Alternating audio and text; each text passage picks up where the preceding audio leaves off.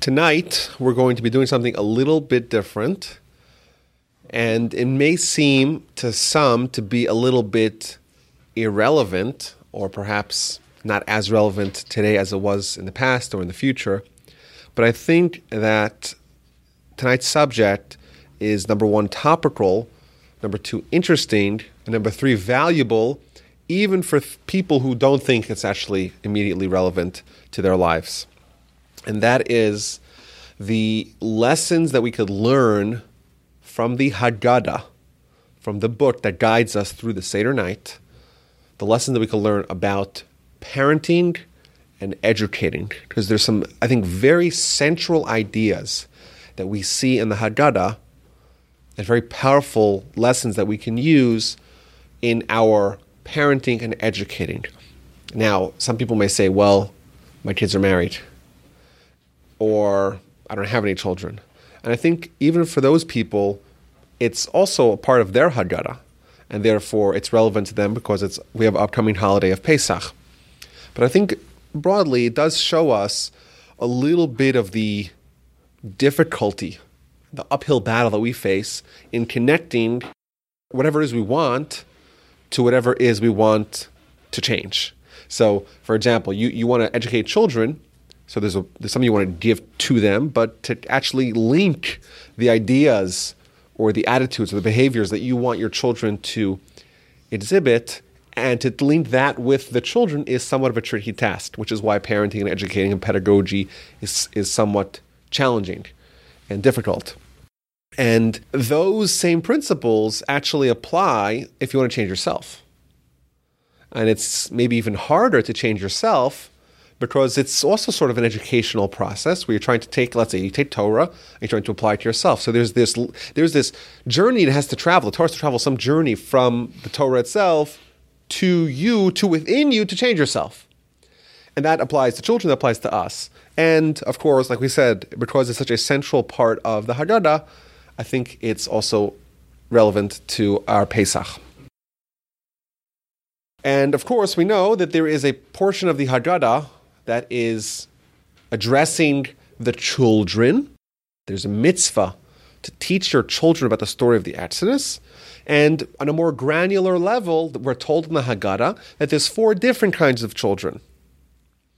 There's the wise one, there's the wicked one, there's the simple one, and there's the one who doesn't know how to ask. And these are the 4 kinds of children, 4 kinds of sons, and therefore the questions they ask are different, and the answers that they're given are also different.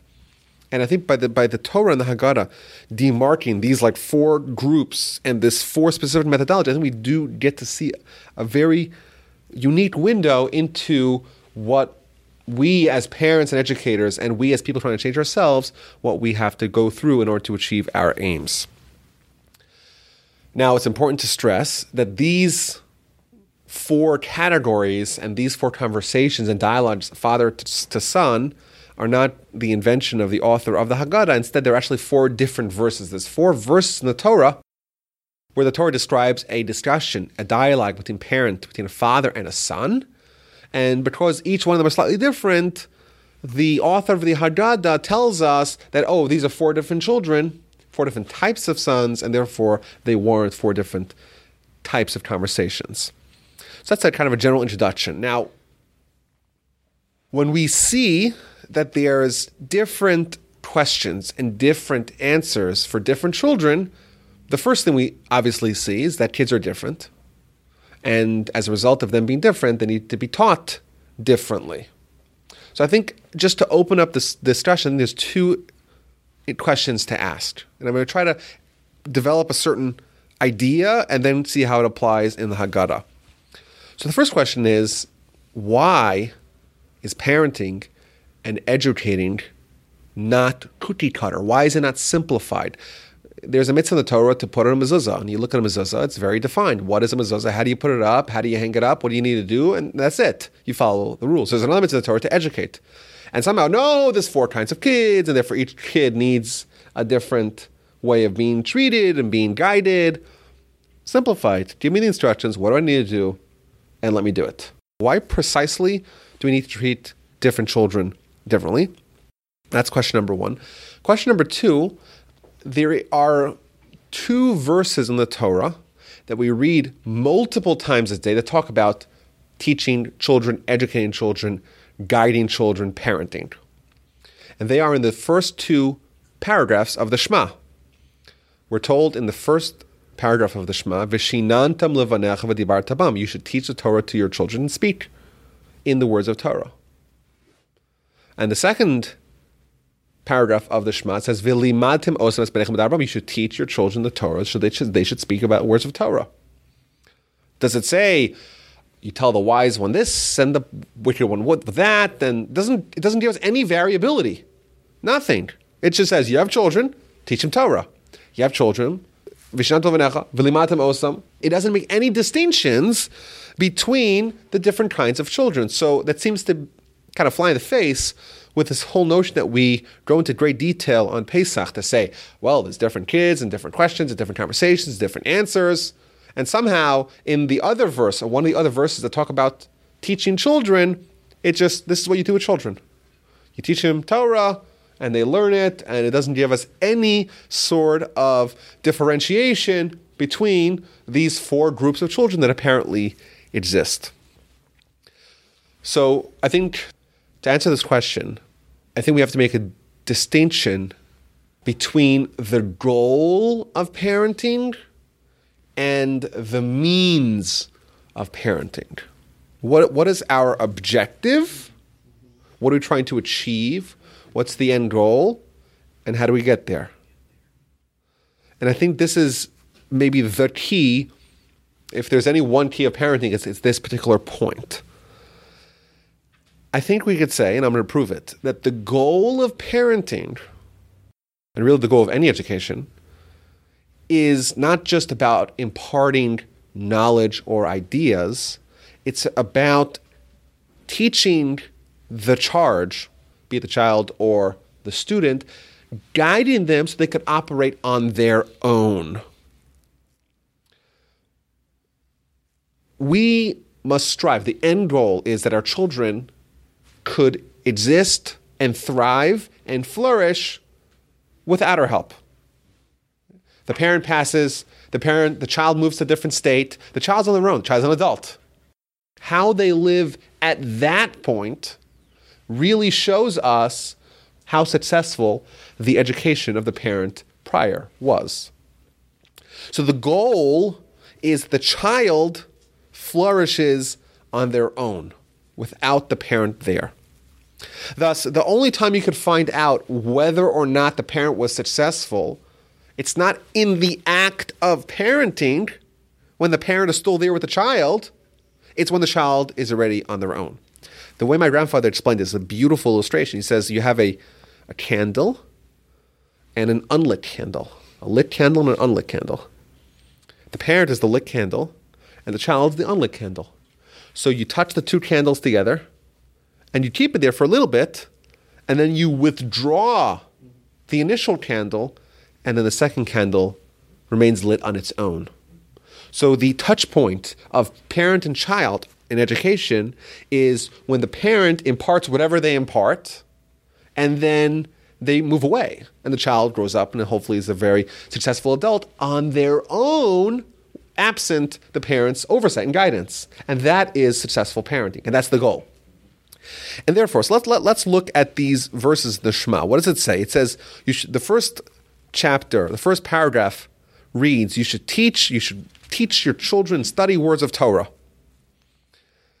The second verse reads, you should teach them the words of Torah so that they can speak it.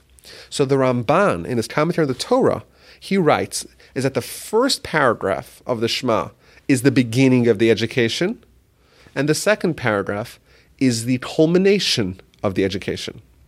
The beginning is you teach them words of Torah. The end, the goal, is that they speak words of Torah on their own. That they should speak the words of Torah on their own, even though you're not teaching them. Because they have now, you've imparted whatever it is that you need to impart within them, and now they're on their own, and they're still studying words of Torah. They're still doing what you did initially, then you know it's successful. That is really the goal, and there's no variability. We're not told different kids. We're not said, the goal for the wicked one is, or the goal for the righteous one, or the goal for the one. They're all the same. That's the end goal. The end goal of parenting in Torah is that the parent imparts the Torah in the child, and the child, once the parent goes away, still obeys the words of Torah that the father imparted within them. The way I would maybe explain this is like, you want to teach a child how to ride a bicycle, you hold the back of the bike while they drive, and you're there guiding them, and you're maneuvering, making sure they don't fall, and you're tipping them in the right direction. But of course, the ultimate goal is that they learn how to ride on their own. Similarly, you teach them words of Torah, and then you move away, and hopefully they could study words of Torah on their own, they could obey the words of Torah. That is the goal. And in these verses, we're not told, there's 4 kinds of kids. Because these verses are describing what the big picture goal of educating is, and that is to get your kids started, kickstart your kids' spiritual relationship with God, so that when they grow up, they'll flourish on their own.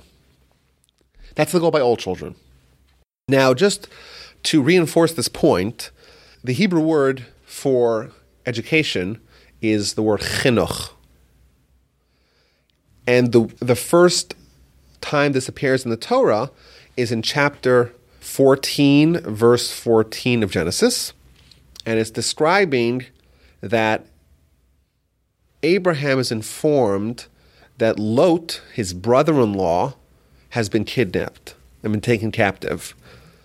And Abraham mobilizes his forces, there's 318 people, and they start partaking in the war. That's what the verse says. But the Hebrew word for Abraham mobilizing his forces is vayarek es chanichav. He mobilizes his chanichav. The word chanichav is the same root as chinuch, which means education.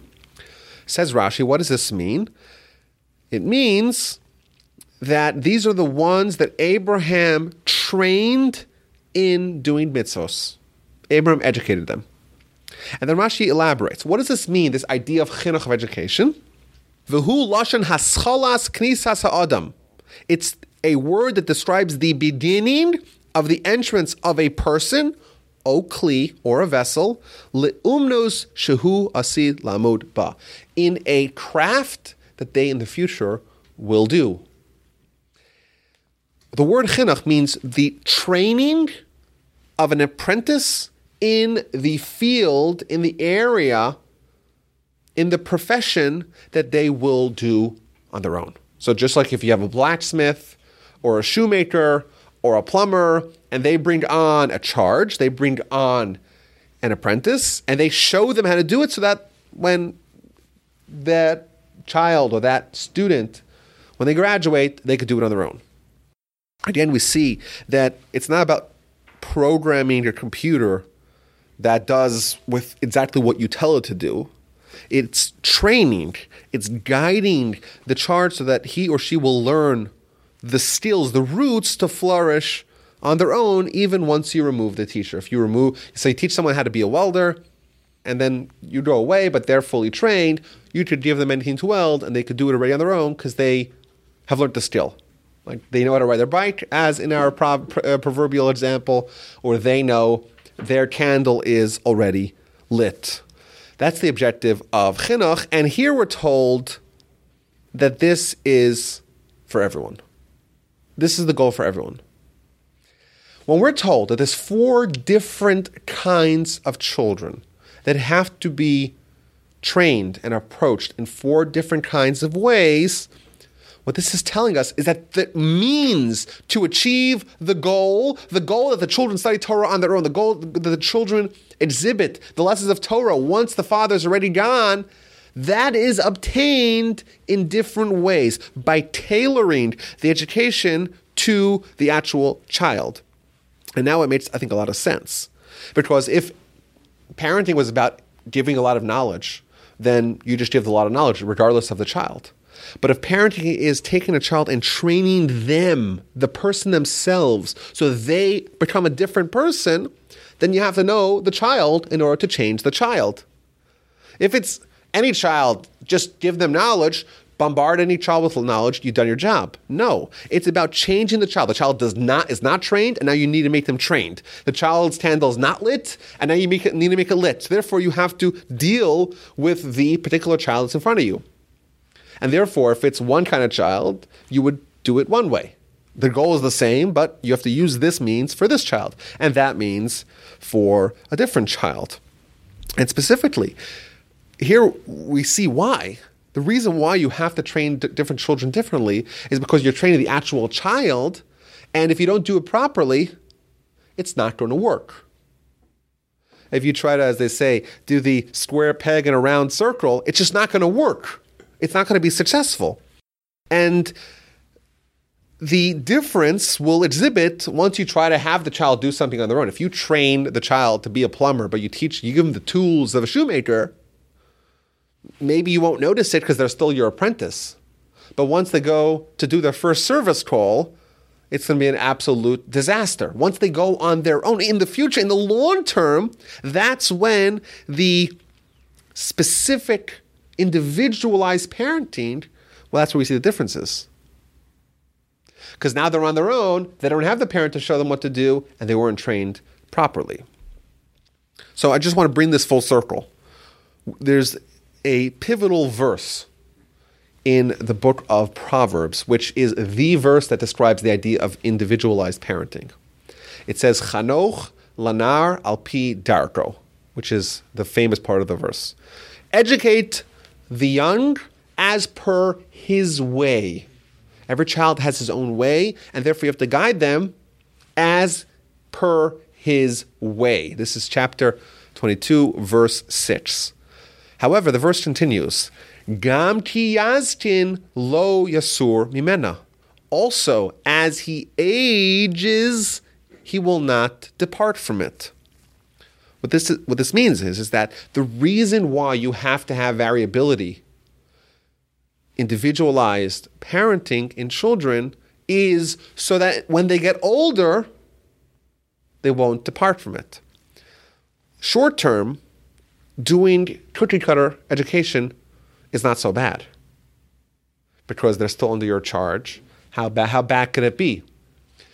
The difference is found in the long term, when they get older, when they're on their own, when the parent's gone, when the parent's handle's been removed, when the parent removes his hand from the bicycle. At that juncture, if you were successful in parenting them as per their way, in the way that would be efficacious with them, then they won't depart from it. Then they've been trained. As opposed to, if you don't give them the exact way that they need, if you don't use the proper means to educate them to achieve the goal, the means that are tailored for this child, then when they get older, they invariably will veer from the way because they're not compatible now with their way because they weren't trained properly.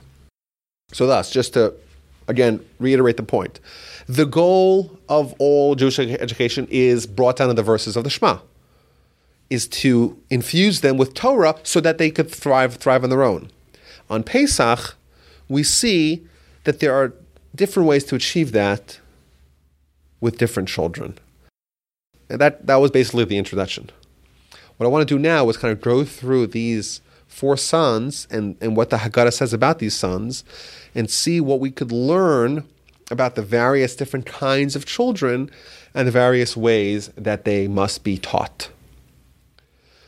So the Haggadah says that the Torah speaks with respect to 4 sons. The first one is the wise one, the Chacham. The second one is the Rasha, the wicked one. The third one is the Tam. The Tam is like the simple one. And the fourth one is She'eno Yodea Lishol, the one who does not know how to ask. The commentaries explain that this is in descending order of wisdom. We think of the wicked one as the worst. Here, we're shown that it's not the worst, it's the second best. So it's actually above average. And the worst is someone who's totally removed, doesn't know how to ask. And that could be either because they are too young or because they're not capable of asking. So what does the wise son say? So this is from a verse in the book of Deuteronomy of Devarim, chapter 6, verse 20. The wise son asks, what are the statutes and the laws and the commandments that Hashem, our God, commanded you? This question demonstrates that they're interested in knowledge, and they're not just interested in general ideas. They don't want stories, they want details. They want the laws, the edicts, the commandments. They want a whole picture.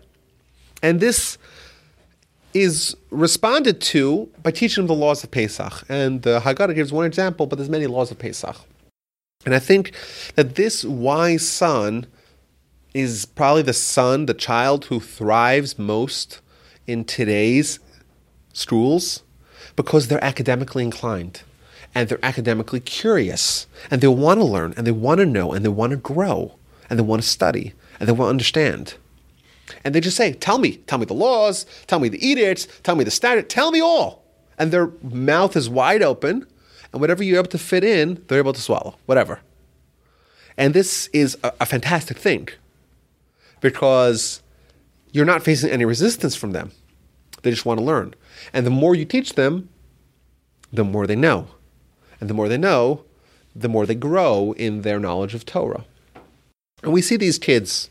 They're rare, I would say, but they exist. They certainly existed in my class. They just wanted to study, and they love doing homework, and they love preparing for tests, and they were all in. And to us, they were like aliens. But these kids do exist, and the only limiting factor of them studying everything is what they're taught.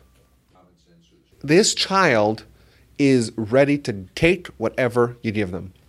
And therefore, this doesn't rely on tactics of parenting and pedagogy. You don't need to be very clever in how you educate such a child.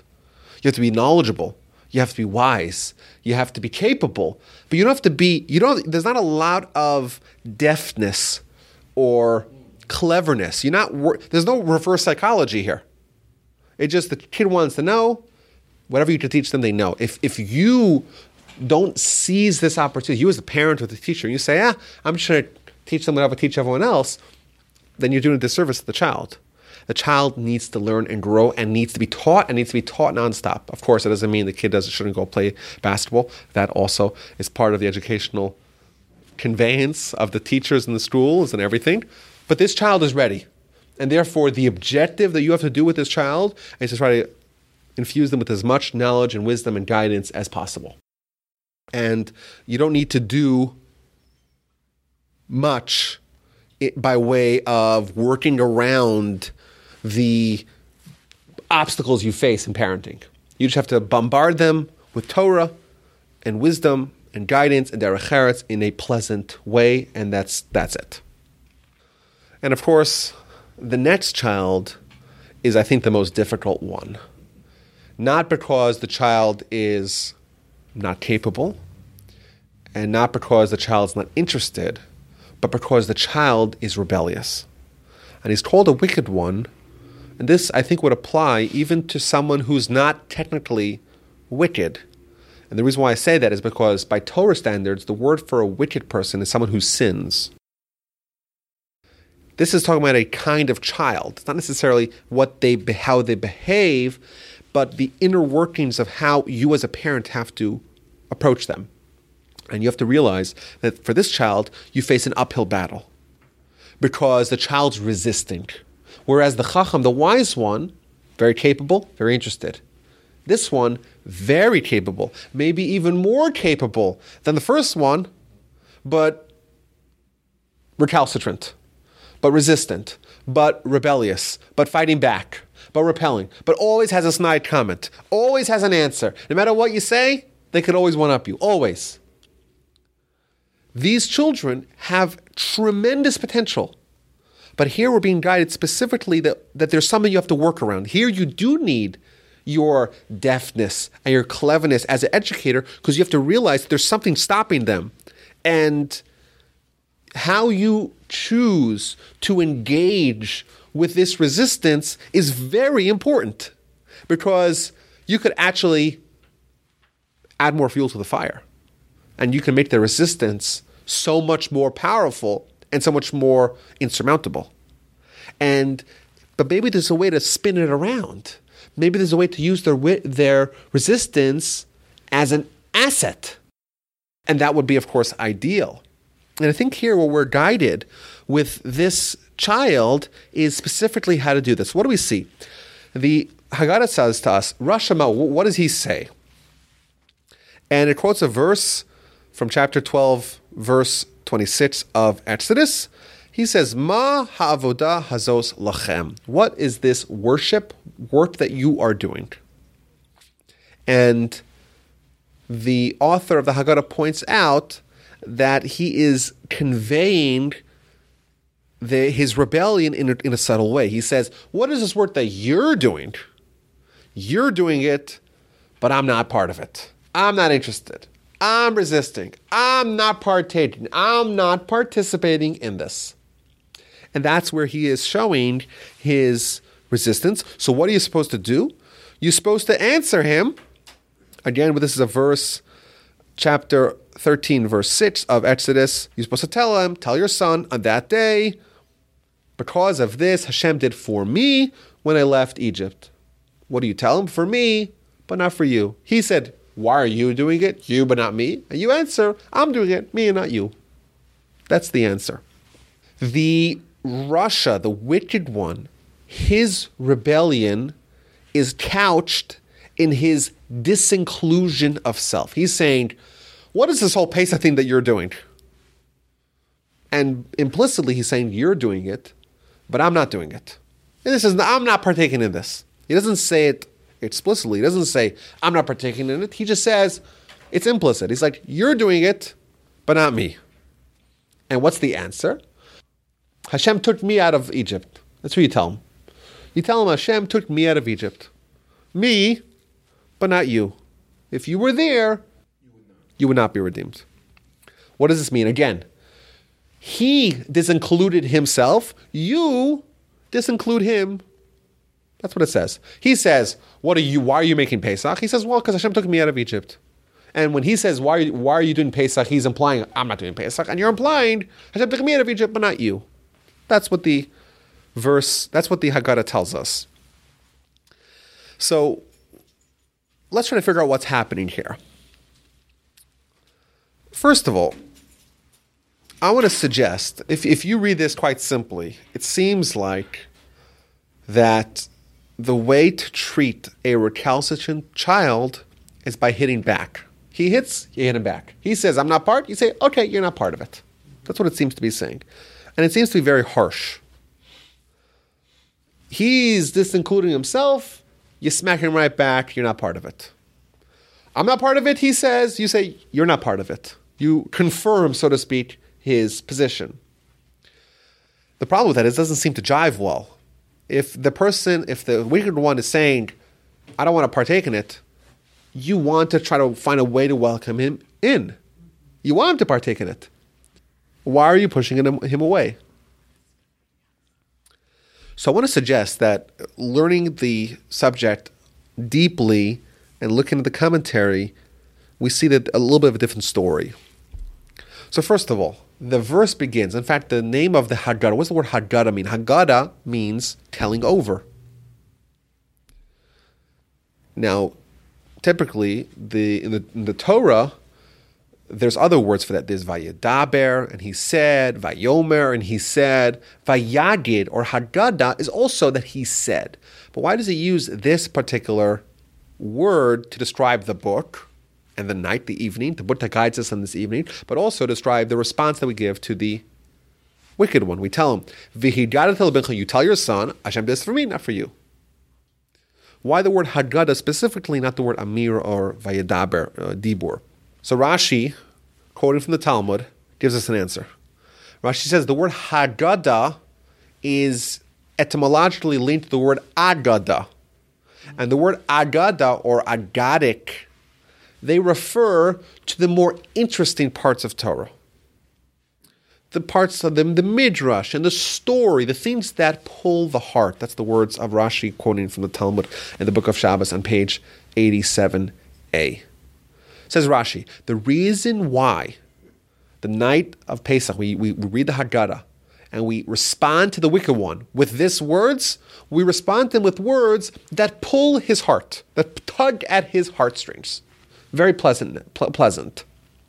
So again, this obviously does not imply that we're very harsh. It says that we're very pleasant. We're trying to make an environment and a situation and a response and a answer and a dialogue with the rebellious one in a way that is conducive to influencing them and bringing them in and pulling them in, tugging on their heartstrings. The story that I read this week about an individual who was nominated or was hired to become a teacher in a yeshiva. And he went over to Rabbi Elyashiv. Rabbi Elyashiv was the premier halachic authority in Israel in the end of the 20th and early part of the 21st century. He passed away, he was like 107. And he knew all of Talmud and all of halacha and all of everything, like by heart. So this individual who was hired goes over to Rabbi Elyashiv and says to him, okay, I'm going to be now educating children. So how do I approach them? Do I treat them harshly or pleasantly? Now, the Talmud actually asks this question. The Talmud on page 107b in the book of Sanhedrin says that when you educate your children, you should use the right hand to bring close and the left hand to push away. So the right hand is more dominant, and therefore the dominant hand is pleasant. And the weaker hand, that's harsh. So if you, with the right hand, you pull close, and with only the left hand, you push away. That's what the Talmud says. Rabbi Elyashiv tells him, there's 3 ways you need to treat the children. And he quotes the words of the Talmud. Yemin mekareves, yemin mekareves, yemin mekareves, which is like location, location, location. Yeah. Yemin means the right hand, mekareves means close. There's 3 rules. Bring close to the right hand, bring close to the right hand, and bring close with the right hand. And he says to them, wait, doesn't the Talmud also say that push away with the left hand? And he says, yes, once every 50 years you could use that. Every 50 years you push away. That's what he said. And I think that it would be a mistake to say that when we're told in the words of the Haggadah to push away the wicked one and say, oh, you're not part of us. You would still be in Egypt if it was up to me. I think that's a little bit of a stretch. I think what actually is happening is a little more subtle. We're told, number one, the beginning, bring him close and maybe push him away a little bit. Give him criticism. Tell him that he may not have been redeemed if he was there in Egypt. But how does it tell him? So I think there's 2 important things. First of all, what do we do first? What's the first thing we're told? V'higadata lebincha. You should speak to your children in a way that tugs their hearts, pleasantly. That's the first thing we're told. Before there's any criticism, there's pleasantness. And there's endearingness, and there's reaching out, and there's trying to engage and encourage and bring closer. That's the first thing. And only afterward do we say, li v'lo lo, to me, not for you. That's number 1. Number 2, the criticism. He was very subtle in his disinclusion of self by saying, what is this Pesach that you are doing? And only we can infer from that, you, but not me. When you respond and you criticize, that too should only be very subtle. You don't say, if we were in Egypt, you wouldn't be there. All we say is that this is what Hashem did for me when I left Egypt. And the criticism is very veiled. It's very masked. It's only he has to interpret your words, say, for me, not for you. This doesn't sound like it's this brash, in your face, let me smack you down, let me punch you while you're down. None of that. Even the criticism is very, very concealed. Now, I want to suggest that the criticism is appropriate provided that it was first preceded by the pleasantness, and number 2, it's concealed. It's not in the open. It's covert. And I think that maybe there's 2 ways to explain why this criticism is beneficial. Number 1, what is the nature of this child? This is a child that we see a lot. Whatever you tell them to do, they want to do the exact opposite. Whatever it is. So you say, we're having Pesach. And he says, you're having Pesach, not me. And that's only because you made that announcement. So what that actually means is there's a way to manipulate this. There's a way to get them to reject the things that you want them to reject. So what do you tell them? Pesach is only for me, it's not for you. That's what you tell them. And how does that child respond? Oh yeah, you think it's only for you and not for me? You better believe it's for me. And thus you're actually harnessing their rebellion to achieve the goal of them participating and partaking. And thus, actually the criticism is not just to slap them and to get to let loose some of your anger. The criticism is actually a very clever way to work within the framework of their existing character inclinations and getting them on their own to partake in Pesach and to engage with the holiday and with the meaning of it. That's one suggestion. A second suggestion is that the criticism is constructive because sometimes when people have a great low, that actually inspires the revival. For example, there is a verse that we read, very famous verse in Scripture, Sheva Yipol Tzadik V'Kam. 7 times the righteous person falls, but they get up. What this means is not that they're righteous and therefore they get up. What it means is they became righteous because they fell down 7 times and they got up. If they didn't fall 7 times, they wouldn't be righteous. So ironically, the low, the disinclusion, the resistance, the criticism actually inspires them to change their ways and have a renewal. That's one example of that idea. A second example, there's a very powerful teaching in the Talmud. And of course, maybe we could have a whole class on this teaching. But the verse says, the Talmud says, Haba letaher misayinoso, haba letame poschenlo. If someone wants to become pure, he is assisted from heaven. If someone wants to become impure, from heaven, they open for him, they allow him. So if someone wants to become righteous, he'll be helped from God. If someone wants to become wicked, he'll be allowed by God. And the obvious question, there's a few questions. Just this whole idea of God helping is in itself an interesting thing, intriguing thing to ponder. But God loves us, and God wants our best. I would say, we want the best for our children, and we're told many times in the Torah that we're compared to children of God, and He wants the best for us. And therefore, it has to be that regardless of what we want, God wants the best for us. So if I want to become pure, God helps me because God wants me to become pure. If I want to become impure, why is God allowing that to happen? Doesn't God want the best for me? Doesn't God want me to become pure, to become righteous, to become just? Why is He allowing me to become impure? Does He not love me? And I think the answer is exactly the same thing we're doing with the wicked one here.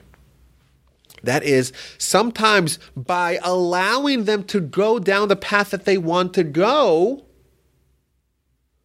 that they're going to get there and they say, this is not for me, and they're going to turn right back on their own. So it's actually part of God's mercy that He allows the wicked to achieve their aim, because by doing that, will actually inspire them to become righteous. Similarly, the child says, the wicked one says, this is not for me, I'm out. It's for you, not for me. I say, okay, let's make it just for me, not for you. Let's see how well that works. Not as a tease, but just as a means to say, okay, maybe taste a little bit of what you want to see how much you like it. Because it's quite likely that you're not going to like it, and therefore it will be able to bring you back to where you really need to be. Clearly, with the wicked, when we are giving him criticism, it's only because the hope is that it'll be constructive. After the wicked comes the simple one. And the simple one, it's kind of simple because the simple one just asks, what's going on? And you tell him that the Almighty took us out of the land of Egypt from the house of slavery with an outstretched arm. So who is this simple one? So Rashi says, Ze tinok tipesh, which literally means this is a foolish baby. And just asks, what's going on? Which is interesting. What Rashi is telling us, just as a sidebar, a side note, Rashi is telling us there's a certain wisdom to ask questions on a deep level. That's number one. But essentially Rashi is telling us this child is young, and therefore they cannot ask sophisticated questions. All they say is, what is this? And the answer, if you'll notice, compared to all the other answers, I think this answer has the most fireworks in it. It has the most drama. You say, we were slaves in the land of Egypt. There's a lot of nouns, a lot of descriptions, and God does that with an outstretched arm. What you're trying to do is you're trying to show some fireworks. You're trying to give some pizzazz to the story to capture their imagination. Because they're feeble-minded, they need to picture in their heads. They have to have this imagination of something very grand, and they're not thinking about the kind of the technical, sophisticated, intellectual realm, the abstract realm. They want a story, and they want imagery, and therefore your job is to present them to that, and that's how they could learn and grow from the experience. And finally, the son who does not know how to ask, don't wait for your child to ask. On this night specifically, you have to tell them, even if they don't ask, tell them at a minimum, the Almighty took us out of the land of Egypt. You have to try to encourage them to pull out their curiosity, to pull out their interest, even if they don't ask. Now, this section ends with, I think, some more powerful lessons. This section says, okay, so there's a mitzvah of us teaching our children about the Exodus and all different kinds of children in all different kinds of ways. But when is this mitzvah? When is there a mitzvah to teach your children about the Exodus? Perhaps you might say that it starts on Rosh Chodesh, on the beginning of the month of Nisan. Well, that can't be so. It has to be on that day, on the day of Pesach. Well, maybe on the day of Pesach, it's the entire day of Pesach, even earlier. The whole day, the whole 14th day, before Pesach even begins, the entire day. Therefore, the verse tells us, no, it's only at a time where the matzah and the maror are there in front of you. That's what the Haggadah says, is that the only time, the mitzvah to tell your children about the Exodus is specifically during the Seder when there's matzah in front of you and there's maror. Maror, the bitter herbs in front of you. So what does this mean? So I think what it's telling us, another deep insight, is that there are times which are auspicious for influence. It's a time which is the most impressionable that the child is going to be. You have props. You have a matzah. It's a very strange looking thing.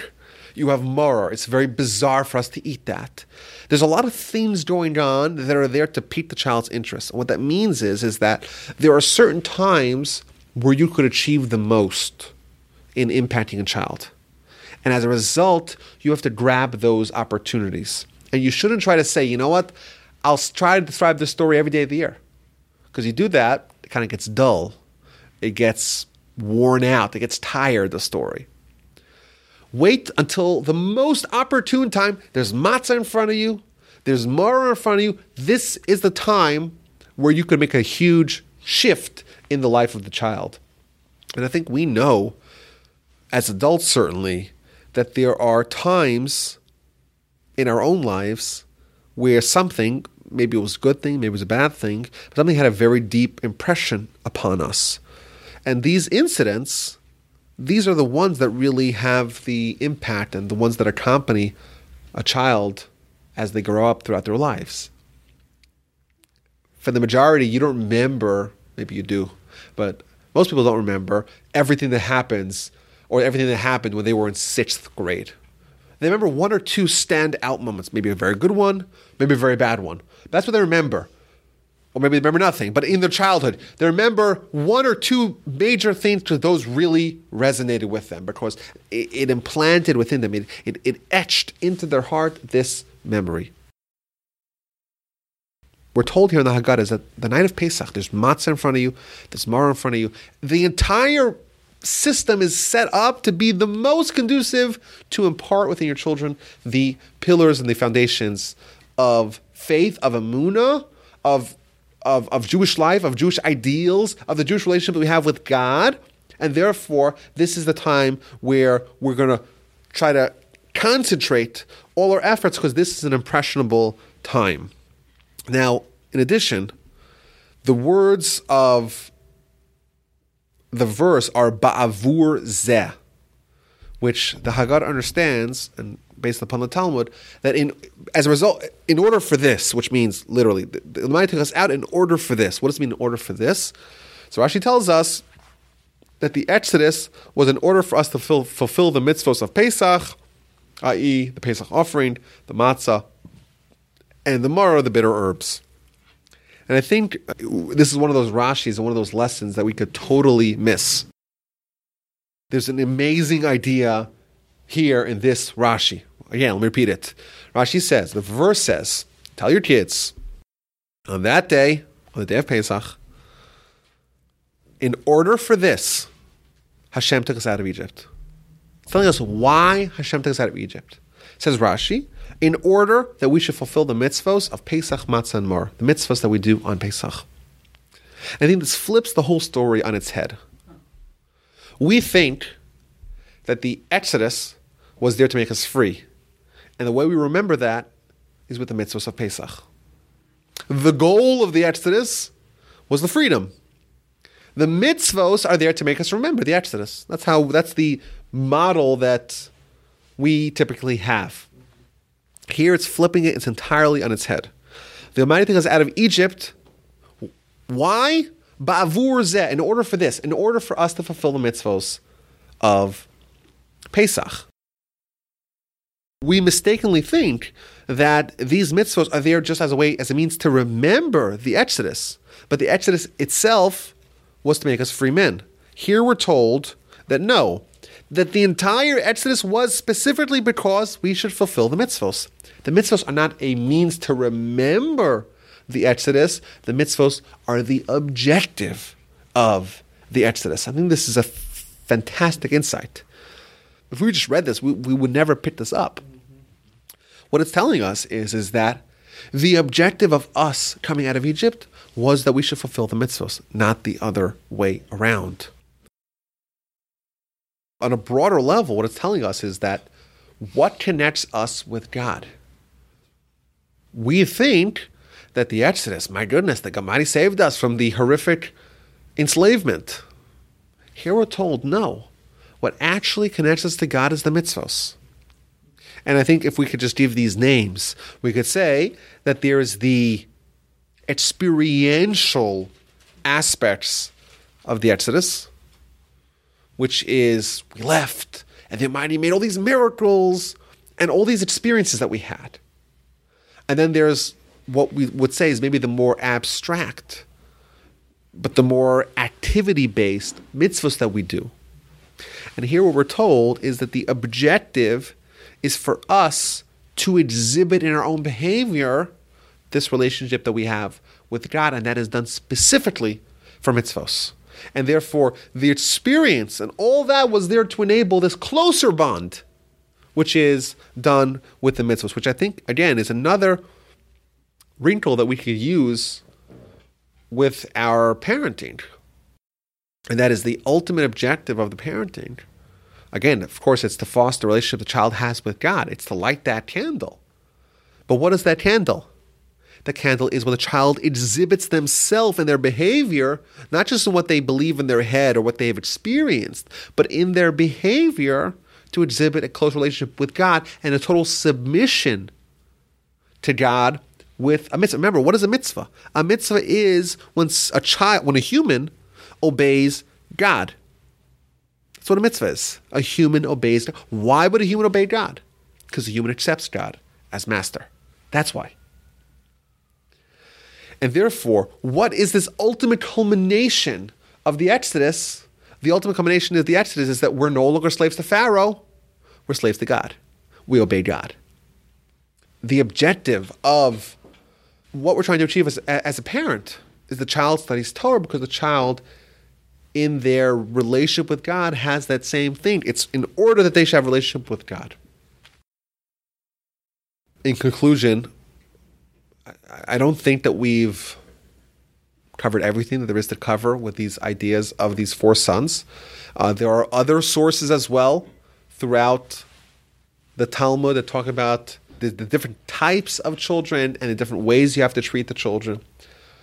So there's a lot there, but I think there are some very powerful insights that we see about what the goals are of parenting and what are the means of parenting, and the hope that I have and that I wish everyone who's listening, both here live and online, is that they are successful in ingraining and implanting the lessons of Pesach and the experiences of Pesach to hopefully foster a very close relationship between them and their children and the Almighty, and to be successful in accomplishing the objectives of chinuch, of education, to train our children, to guide our children, that they should have a wonderful relationship with their parents, with their friends, and of course, with the Almighty. Chag Sameach.